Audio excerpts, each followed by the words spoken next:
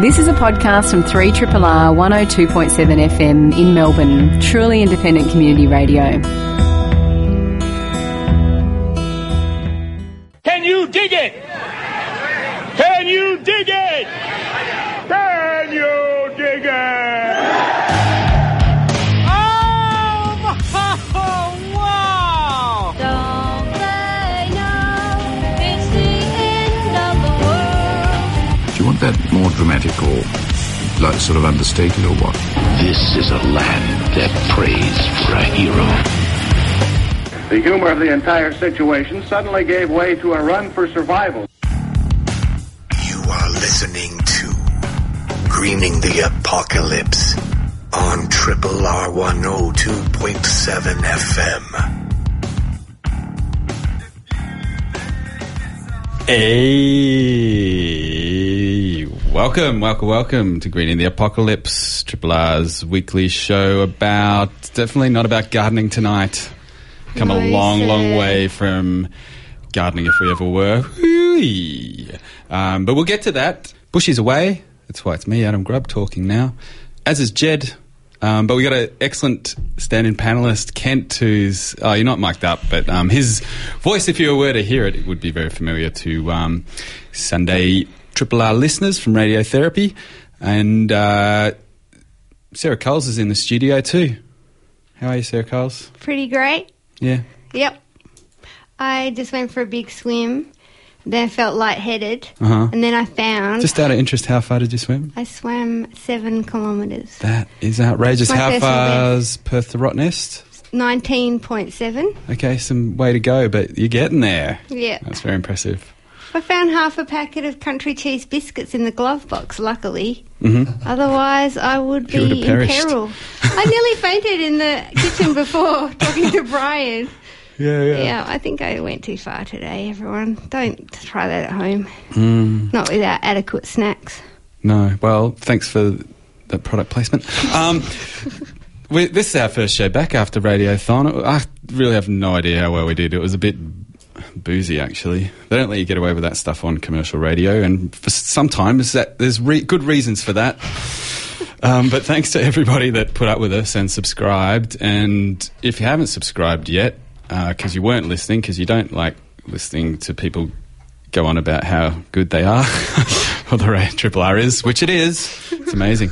But there's still time to subscribe. You can subscribe and pay up by September the 20th, and you go into the running for all the amazing prizes. And you should do it anyway. Do it for your own sense of well-being and inner goodness. Well, tonight we're definitely doing something a little bit different. I actually went to this amazing conference, sort of panel talk last week, and it was these geeky gurus from all around the world.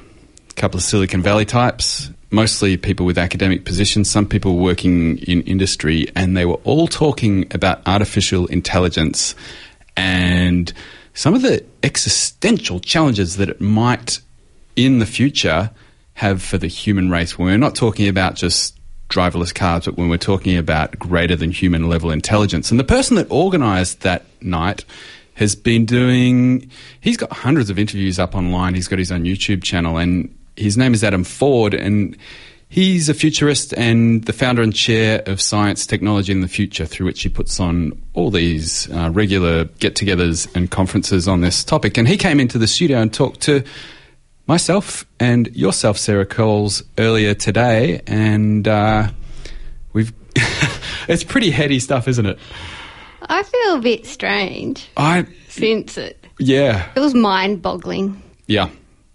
I like it. It's given me, I feel like from talking to that man, I want to go out and learn a bit about it now. Yeah. Because you knew about it before, but I came in with nothing. Yeah. Well, I hope this, we'll be watching, Kent, your expressions through this to see how much sense we're making.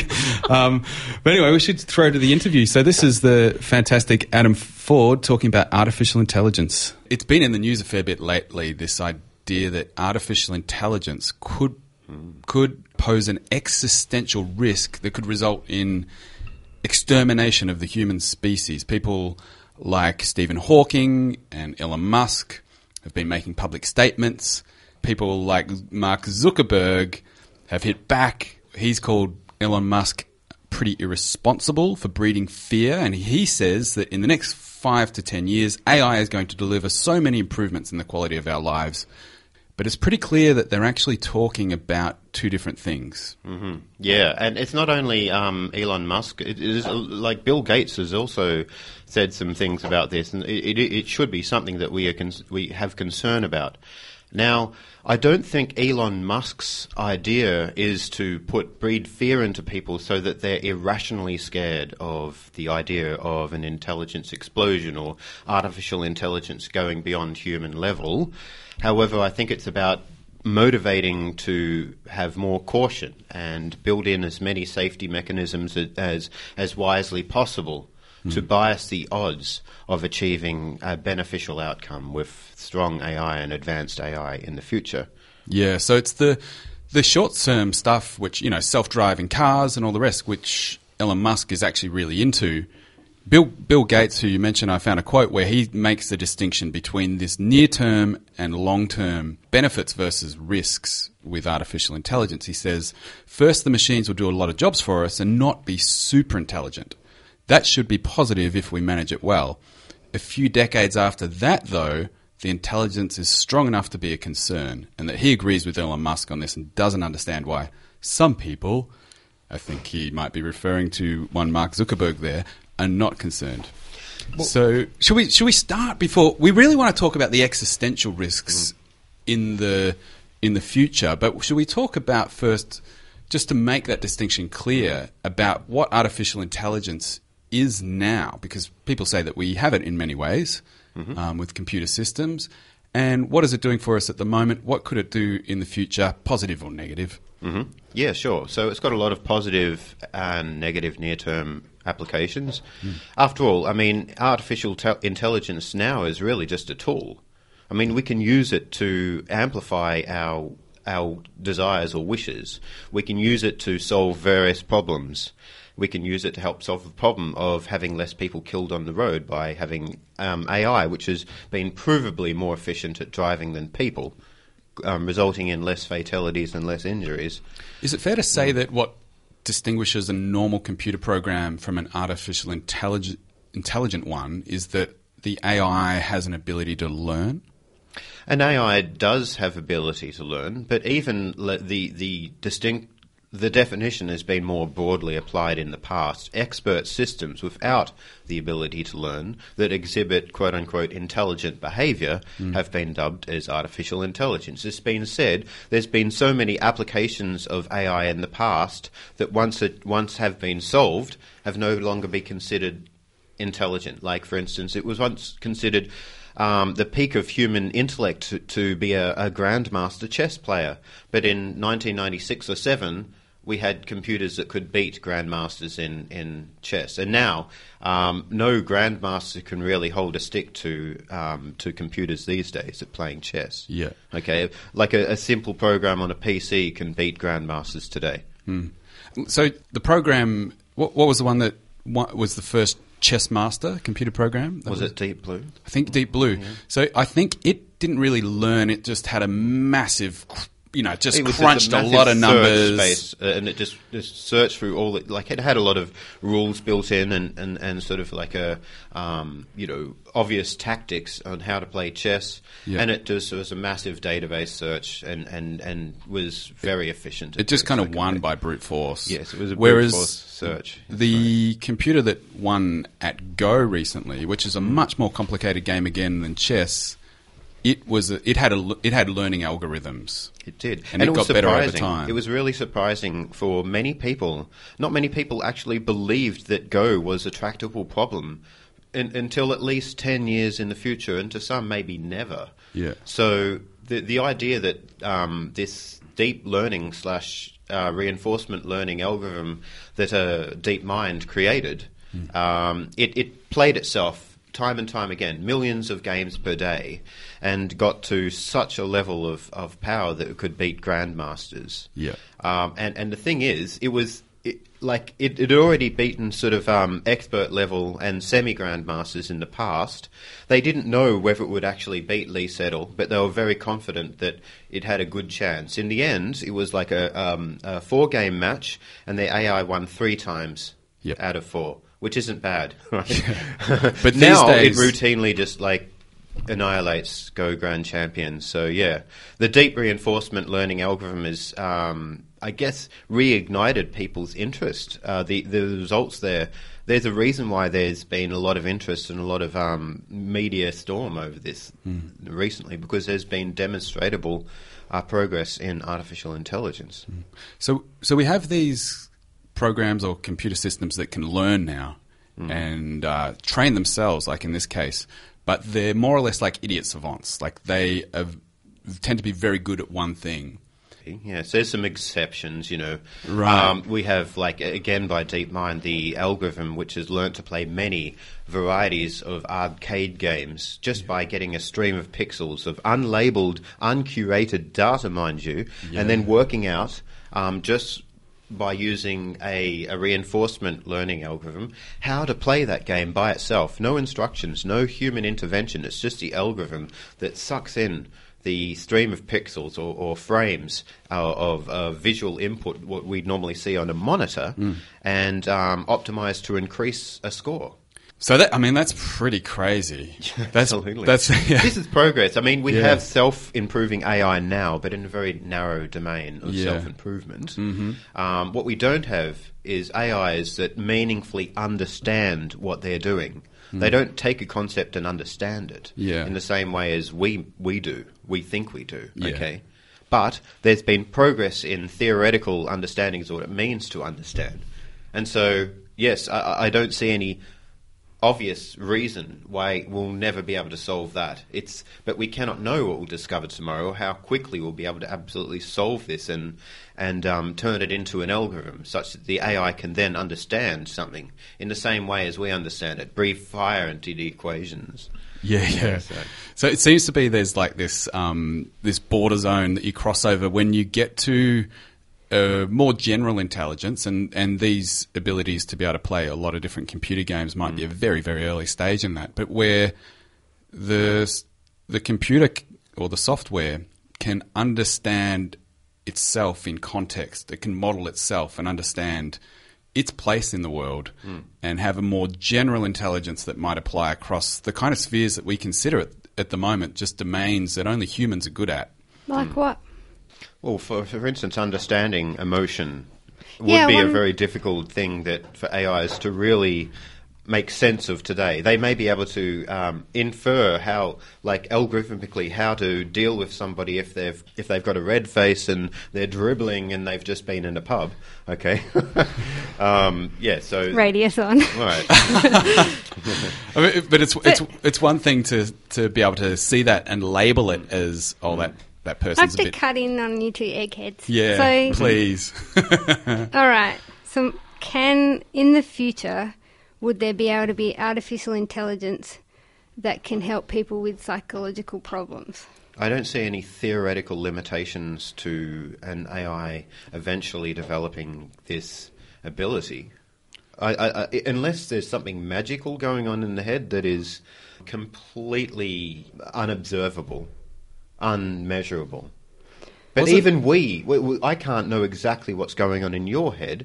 If you deal with somebody who's got mental problems, you can't exactly know. But there's a body of literature, and people go through years of university training to become very good at it. Okay. Yep. Of course, they have the innate ability to recognize emotions and understand people. But to build on that, there's a lot of theoretics that go into it. AI should be able to learn the theory, and B, AI should be able to model what it means for us to make sense of human emotion. I don't think it's an intractable problem. So one of the first computer programs that interacted with humans was Eliza, which was a fake therapist. Extremely not very smart, and it just sort of bounced your own... If it detected the word mother, it would say, "Tell me about your mother." So at a very crude level, some people actually found that it got them talking to this AI psychotherapist. Yeah, but it wasn't really AI. It was an very expert simple system. Yeah, very simple. But to come back to our idea of actual AIs, there's this idea that when you create the first artificial intelligence that's just a little bit more intelligent than a human, but it can look into itself internally and reprogram itself, you have something like an intelligence explosion. Right. Some people it even could say it result could be in an intelligence explosion. But let's define what we really mean by human-level intelligence. I mean, humans are great at some things, but poor at others. Yeah. So if you imagine the landscape of human intellect as like a series of peaks and valleys, some are very tall, some are sort of okay, they're sort of midway, and some are very sort of deep and sort of down. We're not very good at processing numbers. We're not good at mathematics. We can't calculate nearly anywhere near as fast as a computer can. Yeah. And we can't search through massive amounts of information as quick as a computer can. But we do have a form of pattern matching and inference that, like computers, aren't very good. We can learn much quicker from a limited set of examples. A computer needs a wide variety of examples. AI at the moment needs a very vast data set of examples to learn from. But the computer can rush through those examples much quicker than humans can. So there's a trade-off. But if you imagine this landscape of human intellect, and if AI is getting better in some respects, you can see that the water is rising. And it's rising and rising. And so in time it'll submerge, like I guess maybe the mid-level of peaks in human ability and intellectual ability and physical ability as well, if we include robotics.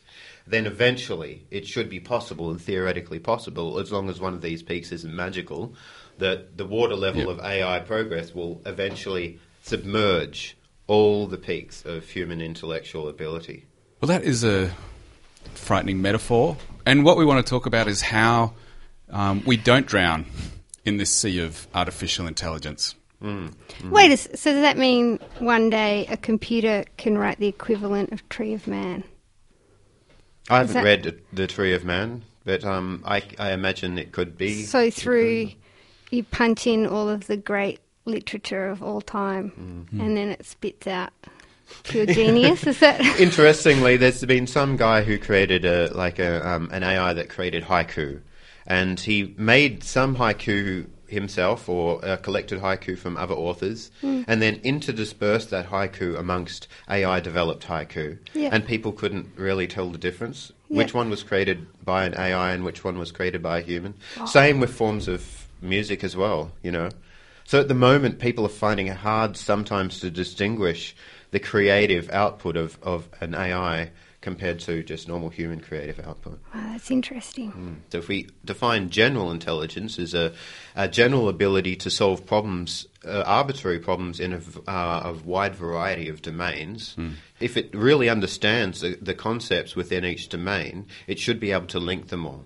And this is the power of being able to get to that stage. If the AI has this sort of memory capability that it does inherently, is like in its design, we can see that AI the computers can store things and put things into its memory so fast, and it takes us years and years and years to learn things.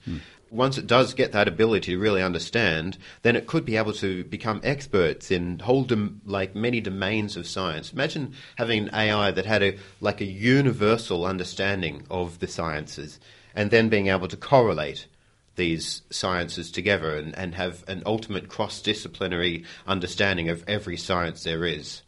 I mean, that would just be unbelievable to us. I mean, we can't imagine what it would be like to have that sort of mind. Would it be written but theoretically, in 4chan? It's possible. Is it 4chan, that thing? Fortran, yeah. Fortran. Why not? It could be written in Fortran. I guess so. Look, I don't know. Hey, you made a geek joke. Fortran. Yeah, but I got the name wrong. Yeah, well, they were both geeky concepts. So what you're talking about is like if you get it. So a general intelligence might be something distinguished from something that can just play Go really well, but that can read a scientific paper, give you advice about what tie to wear, I don't know if anybody wears ties anymore. So if we were design the best burger you've ever tasted, right? Just from first principles, like something that can just figure out all sorts of situations. How far off are we from anything approaching that? There's been experts surveyed on this, and they vary greatly. But what I see is that most experts who have really considered the details think that it's probable, highly probable, and unlikely not to happen within this century, given that we don't go extinct first by some other means. If civilization continues, then it's likely we'll get superintelligence before the end of the century. However, there's a bell curve of predictive horizons. Some people believe it'll happen sometime sort of late middle this century, sometime between like 2040 to 2070. But there's still there's a degree of belief that we should assign into this happening sometime even within the next 5 to 10 to 15 years. It's possible. And with every progress that is made, theoretical or engineered or demonstratable in the real world, updates people's beliefs about how long it's going to take to get to AI, to strong AI. Yeah. And if it's in this short time frame, if there's a small degree of likelihood that it could happen in the next 5, 10, 15 years, then because the obvious impact of having superintelligence is so high, we should focus quite a number of resources on trying to manage risk and try and make sense of what it really means for us to instill value in such an AI. So if we don't solve the problem before we actually get it, then we'll get a default sort of superintelligence that may not be what we want. So reading about this stuff, one of the things... So I read Nick Bostrom's Superintelligence, which... Excellent book. I recommend that for everybody. It's a bit meaty. It's dense, but it's so worth the effort. And it's a great book. So I think he estimates that currently, at the time of writing, there were 6 people with full-time jobs worrying about the challenges of keeping an AI constrained or benevolent. And one of the amazing and just mind-blowing things about his vision of what an AI might look like, a super intelligent AI, is that it may have incredible abilities like we've been discussing to read all forms of human endeavours and understand the natural world. And at the same time, at the very core of it, where its values and goals are, it can be incredibly stupid. It doesn't come with common sense built in. And... This is the orthogonality thesis, where degrees of intelligence don't correlate well with goals. It could be optimized to maximize any particular goal, no matter how intelligent it gets. It won't necessarily just turn around and become benevolent because it's intelligent. Okay? Yeah, he made that case so well. Too. Right. Yeah. I mean, I was kind of thinking, in terms of us, we're sort of programmed by evolution to have things like sex drives and all sorts of things, but we can turn our intelligence into this incredibly ornate, sophisticated thing, and at the end of the day, you're just trying to get laid, maybe. You are on Greening the Apocalypse on 3RRR, and we've got a show-long interview tonight because it's a complicated one, but a very fascinating topic. We've been talking with Adam Ford, who is the founder of Science, Technology and the Future Organisation, about all things artificial intelligence.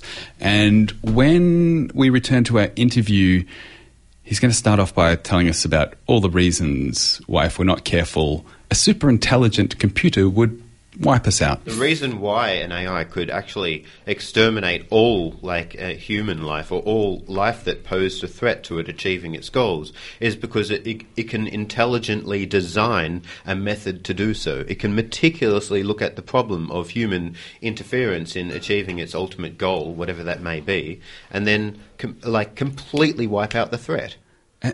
And a whole lot of seemingly... climate change doesn't have the intention of getting rid of people. No. It just does so as a byproduct of being destabilized, okay? And so a lot of people might die, but then maybe enough people will live to, again, build another civilization, which then, in turn, builds AI and then wipes them out.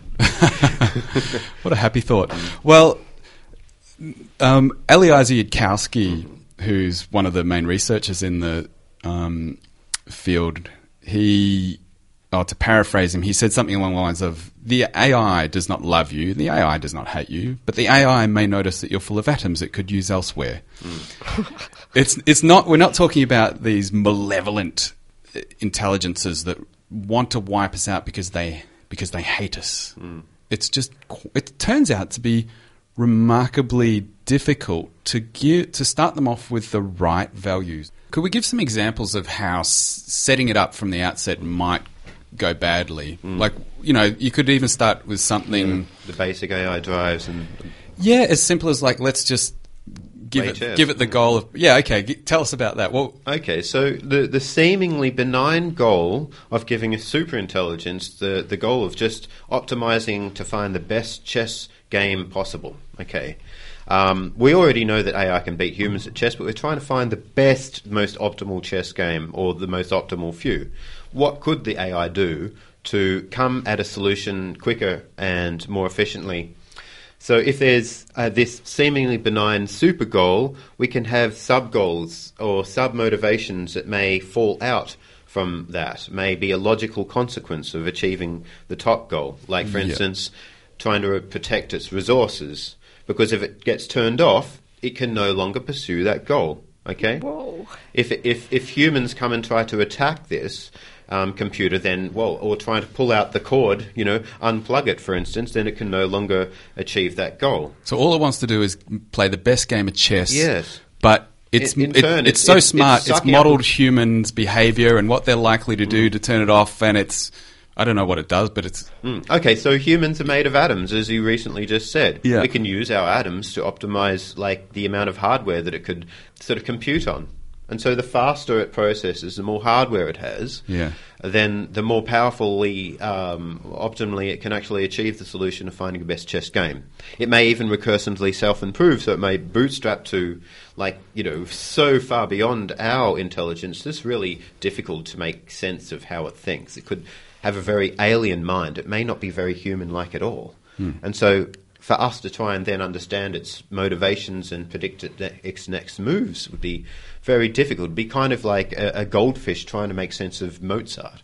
It's, as Werner Vinge once said. So, yes, it's difficult to assume that you've got a benign AI when you've just only really made sense of the super goal. You need to be very meticulous in how you actually craft the values into an AI, so it tries to then make sense of your utterances and transform them into, goals that are not inimical to human interests and human flourishing.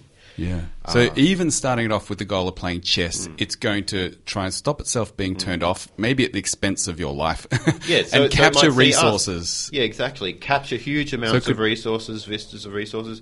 Its ultimate goal would be to turn the universe into a chess-playing computer. Maybe. Yes. Well, that's a scary thought. But say you started off, its goal is to play chess, and if it has the ability to self-improve. It's one of its emergent goals, I think, the kind of thing you're talking about in terms of like staying alive, taking as many resources as it can, might also be to make sure that its goals don't change. So internally it has to protect if it's built in that way, if it really sees its goal mutation as deleterious to achieving its final goals, then yes, it would protect its goals. That's certainly correct. So It seems like a lot of the researchers talk about this what we were getting at earlier, that you can have the most intelligent thing that has ever existed with a very stupid goal system at its core. Yeah, that's correct. And that is, It sounds like people. Imagine being like that we are wiped out. And probably a more likely scenario rather than playing chess might be that, because they're likely to be produced by a corporation. It's given the goal of maximizing profits for some corporation. Does that seem likely? Well, I mean, it's likely that AI is being developed for that very purpose now, to maximize the objectives of an organization, the people who are paying for it. Now, there may be some side benefits today that we get, the ability to search the sum of human knowledge with Google. That's useful. But the goals may change once humans no longer are meaningfully contributing to the economy, and that they can't be sort of milked for money, right? And so then the objective functions of the organisations may mutate into something more sort of self-interested. Can we do a non-geek check-in, Sarah Coles? Okay, this is what I'm thinking about. Yep. Roald Dahl once wrote a story called William and Mary, where William had a terminal illness, so he talked to his doctor and agreed. Have you read this story? He agreed to have his brain put in a petri dish in a solution, and he was kept alive. And it just, for me, I'm picturing that somehow all of our brains are going to end up in petri dishes with wires hooked up to some giant supercomputer, and we're going to be enslaved. The kind of perverse instantiation, yes, of our values. But Roald Dahl did do a lot of coke, so it could have just been paranoid post-war fantasy, but maybe he could see into the future. Brains in vats has been like a thing that philosophers have been discussing for a long time too.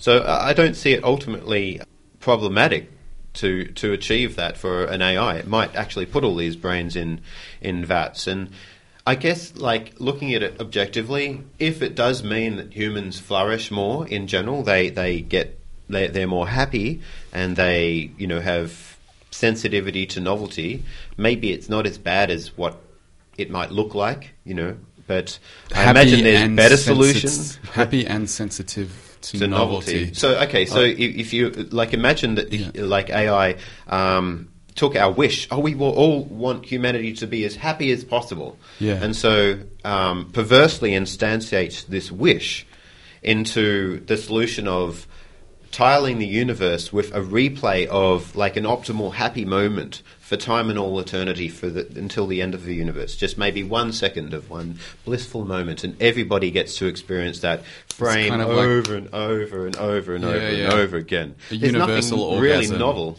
about it. You get Ad nauseum. That's right. Yes, the universe gets tiled with happy faces, or it's like is it in a Monty Python movie where you go to heaven and it's Christmas? It's like, yeah, for one day, and then it's like that got old real fast. So you have to make these intelligences forget so that they can keep the happiness alive. But it's hard for us to make a real strong prediction about what we may want in the future if we were smarter and wiser and more able to make sense of value. Could we talk about some of the more optimistic outcomes because we've talked a little bit about existential risk, that we could all be turned into either just our atoms subsumed and taken over by the AI so it can play a better game of chess, or probably not that much more encouraging at a deep level, the idea that we could all our atoms could be turned into a giant universal orgasm somehow. There are more optimistic potentials here.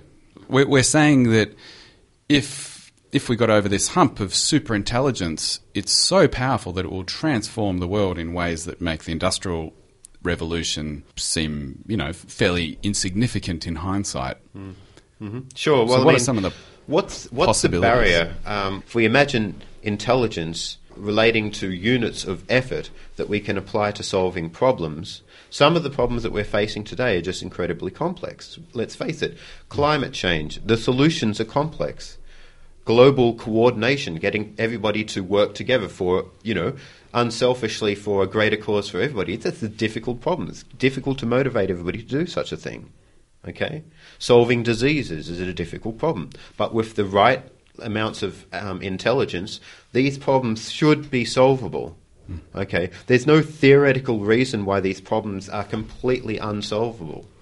So what are some of the more utopian pictures that people portray of like what life might be post the advent of a superintelligence? We have a superintelligence that can solve the problems that are the barriers to achieving a better society, or to achieving a better trajectory of human progress, of civilizational progress in the future. We have a superintelligence that could allow us to make matter more fungible. We can take sand and turn it into very useful things like, nutrients and building supplies. We can create from the ground up with advanced nanotechnology, atomically precisely putting atoms together in the right manner such that we achieve very cheap and very flexible, very strong, and very last-longing, like material that we can use to build spaceships, perhaps, and other instruments, and even food, such that we'd be able to get off this planet with limited resources and start using resources in space, like, for instance, dust and asteroids and things like that, and really explore the cosmos, explore what's out there, and really follow our curiosity. So in all these scenarios, though, humans are we're not the ones with the smarts anymore. What's our relevance in this situation? Well, I mean, there's some ideas in the sense that we could merge in our minds with a silo of superintelligence. We may even be able to merge minds with each other.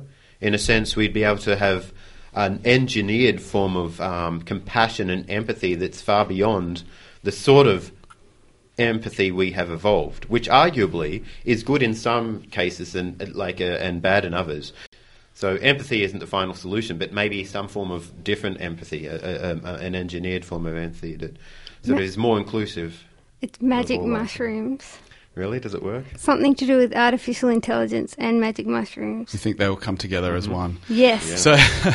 So Ben, what's his name? Ben Goertzel, who spoke at a conference that you talked at recently. He's considered one of the foremost researchers in the field of AI. He works for Hanson Robotics, and so he has OpenCog is the open source AGI program he's got going. Yeah, and he is tie-dyed Californian stoner hippie at the same time, and he's got this, what is it, the Cosmos Manifesto, and so him and a number of other people sort of contributed to that. It was based on some Russian cosmologist sort of theories in the past, but it's pretty prosaic. It's worth reading. I mean, I really I mean, everything that we say looking into the future can sound so speculative, and it's probably easy to take the piss out of the further and the bigger your vision is. But I think it is fair to say that if superintelligence came into being, that all bets are off in terms of what is possible within the realms of what physics makes possible. And even then, as many people believe, including Ben, that human intelligence is, as they say, substrate independent. I.e. that you could be digitized and live inside a computer, and from your subjective perspective, you're just you. You can remember when you were a human being in a human body, and now your intelligence is being modeled or run inside this completely different environment where, although that CPU speed still requires energy, it still produces heat out in the real world. Inside that artificial world, even physical limits as we know them don't need to apply. So in the virtual world, it may appear that we're traveling without the limitations of the speed of light. So we could appear like we're in the middle of one galaxy, and then suddenly we transport to another galaxy. Yeah, and there's physical limits that could be overcome in simulation world, right? Yeah, and so basically some of these guys are saying the promises given by religions look pretty pitiful given what they actually think is potentially possible in the real world. Yeah. So, I mean, it's very interesting to think about what we could do if we did solve the problem of substrate independence. If we could have our mind exist on a durable substrate that may be able to survive in currently hostile environments. At the moment, we've evolved only the ability to survive on this thin film of this tiny speck in the cosmos, on one galaxy arm of this galaxy within a supercluster of galaxies within an infinite set of many other galaxy superclusters. Who knows how many? I say infinite, but maybe it's not. I just don't know. So it's very small, the amount of environments that we can actually exist in at the moment. So what we imagine, often the science fiction fantasy projections of the future of humans existing in these big spaceships, these big bubbles that contain a very human, hospitable environment. So it's like engineering everything except ourselves. But why can't we engineer ourselves to be able to survive in hostile environments? What if we could survive by, taking energy from the sun, or, feeding off geothermal energy instead of just sandwiches and coffee, right? We could. It's possible, theoretically. Sounds it's less possible pleasant, to do so. but yeah. Well, you could still eat the sandwiches and drink the coffee if you so desire. We could have some form of morphological freedom. We could live on sort of foglets of nanodust that sort of float around the galaxy and explore different environments, become one with rivers, one with the atmosphere of Jupiter, and see things from a very different perspective. So the other thing is, you're blowing our mind here. Well, we can design our minds. We can design our experience. Imagine our minds are just really in the space of all possible minds. In this big mind space of what's possible, we may be, as humans, only inhabiting this tiny experiential pixel. If we could change the way that our minds work, in a sense, and maintain, maybe if we desire, a sense of continuum of identity through morphing through this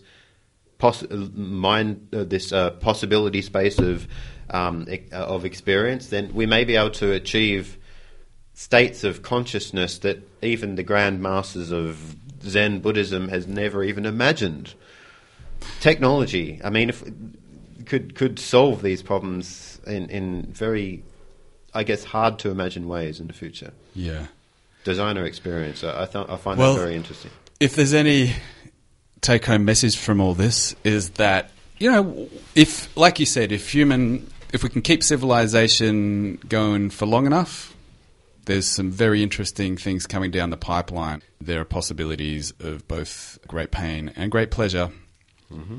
And thank you for your time, Adam Ford. It's been my pleasure. It's been great, challenging, and very, very interesting. Yes, absolutely. And I encourage everybody to read and do a lot of research in this subject, because it may be the most important problem that we need to solve, and that is the problem of making superintelligence inimical to human interests and, I guess, beyond. So we need to really solve that problem before we stumble into a solution that we may not want. Beautiful. And you are always organising conferences and gatherings on this and other topics. Can you Sure. tell folks where to find out more? Right, yes. So I've got a YouTube channel. You can just search my name, Adam Ford, on YouTube, or you can search The Rational Future. I've got a website based on science, technology, and the future called scifuture.org. Just by Googling my name and futurology, you should be able to find out what's going on. This has been a podcast from 3RRR 102.7 FM in Melbourne. Truly independent community radio. Want to hear more? Check out our website at rrr.org.au.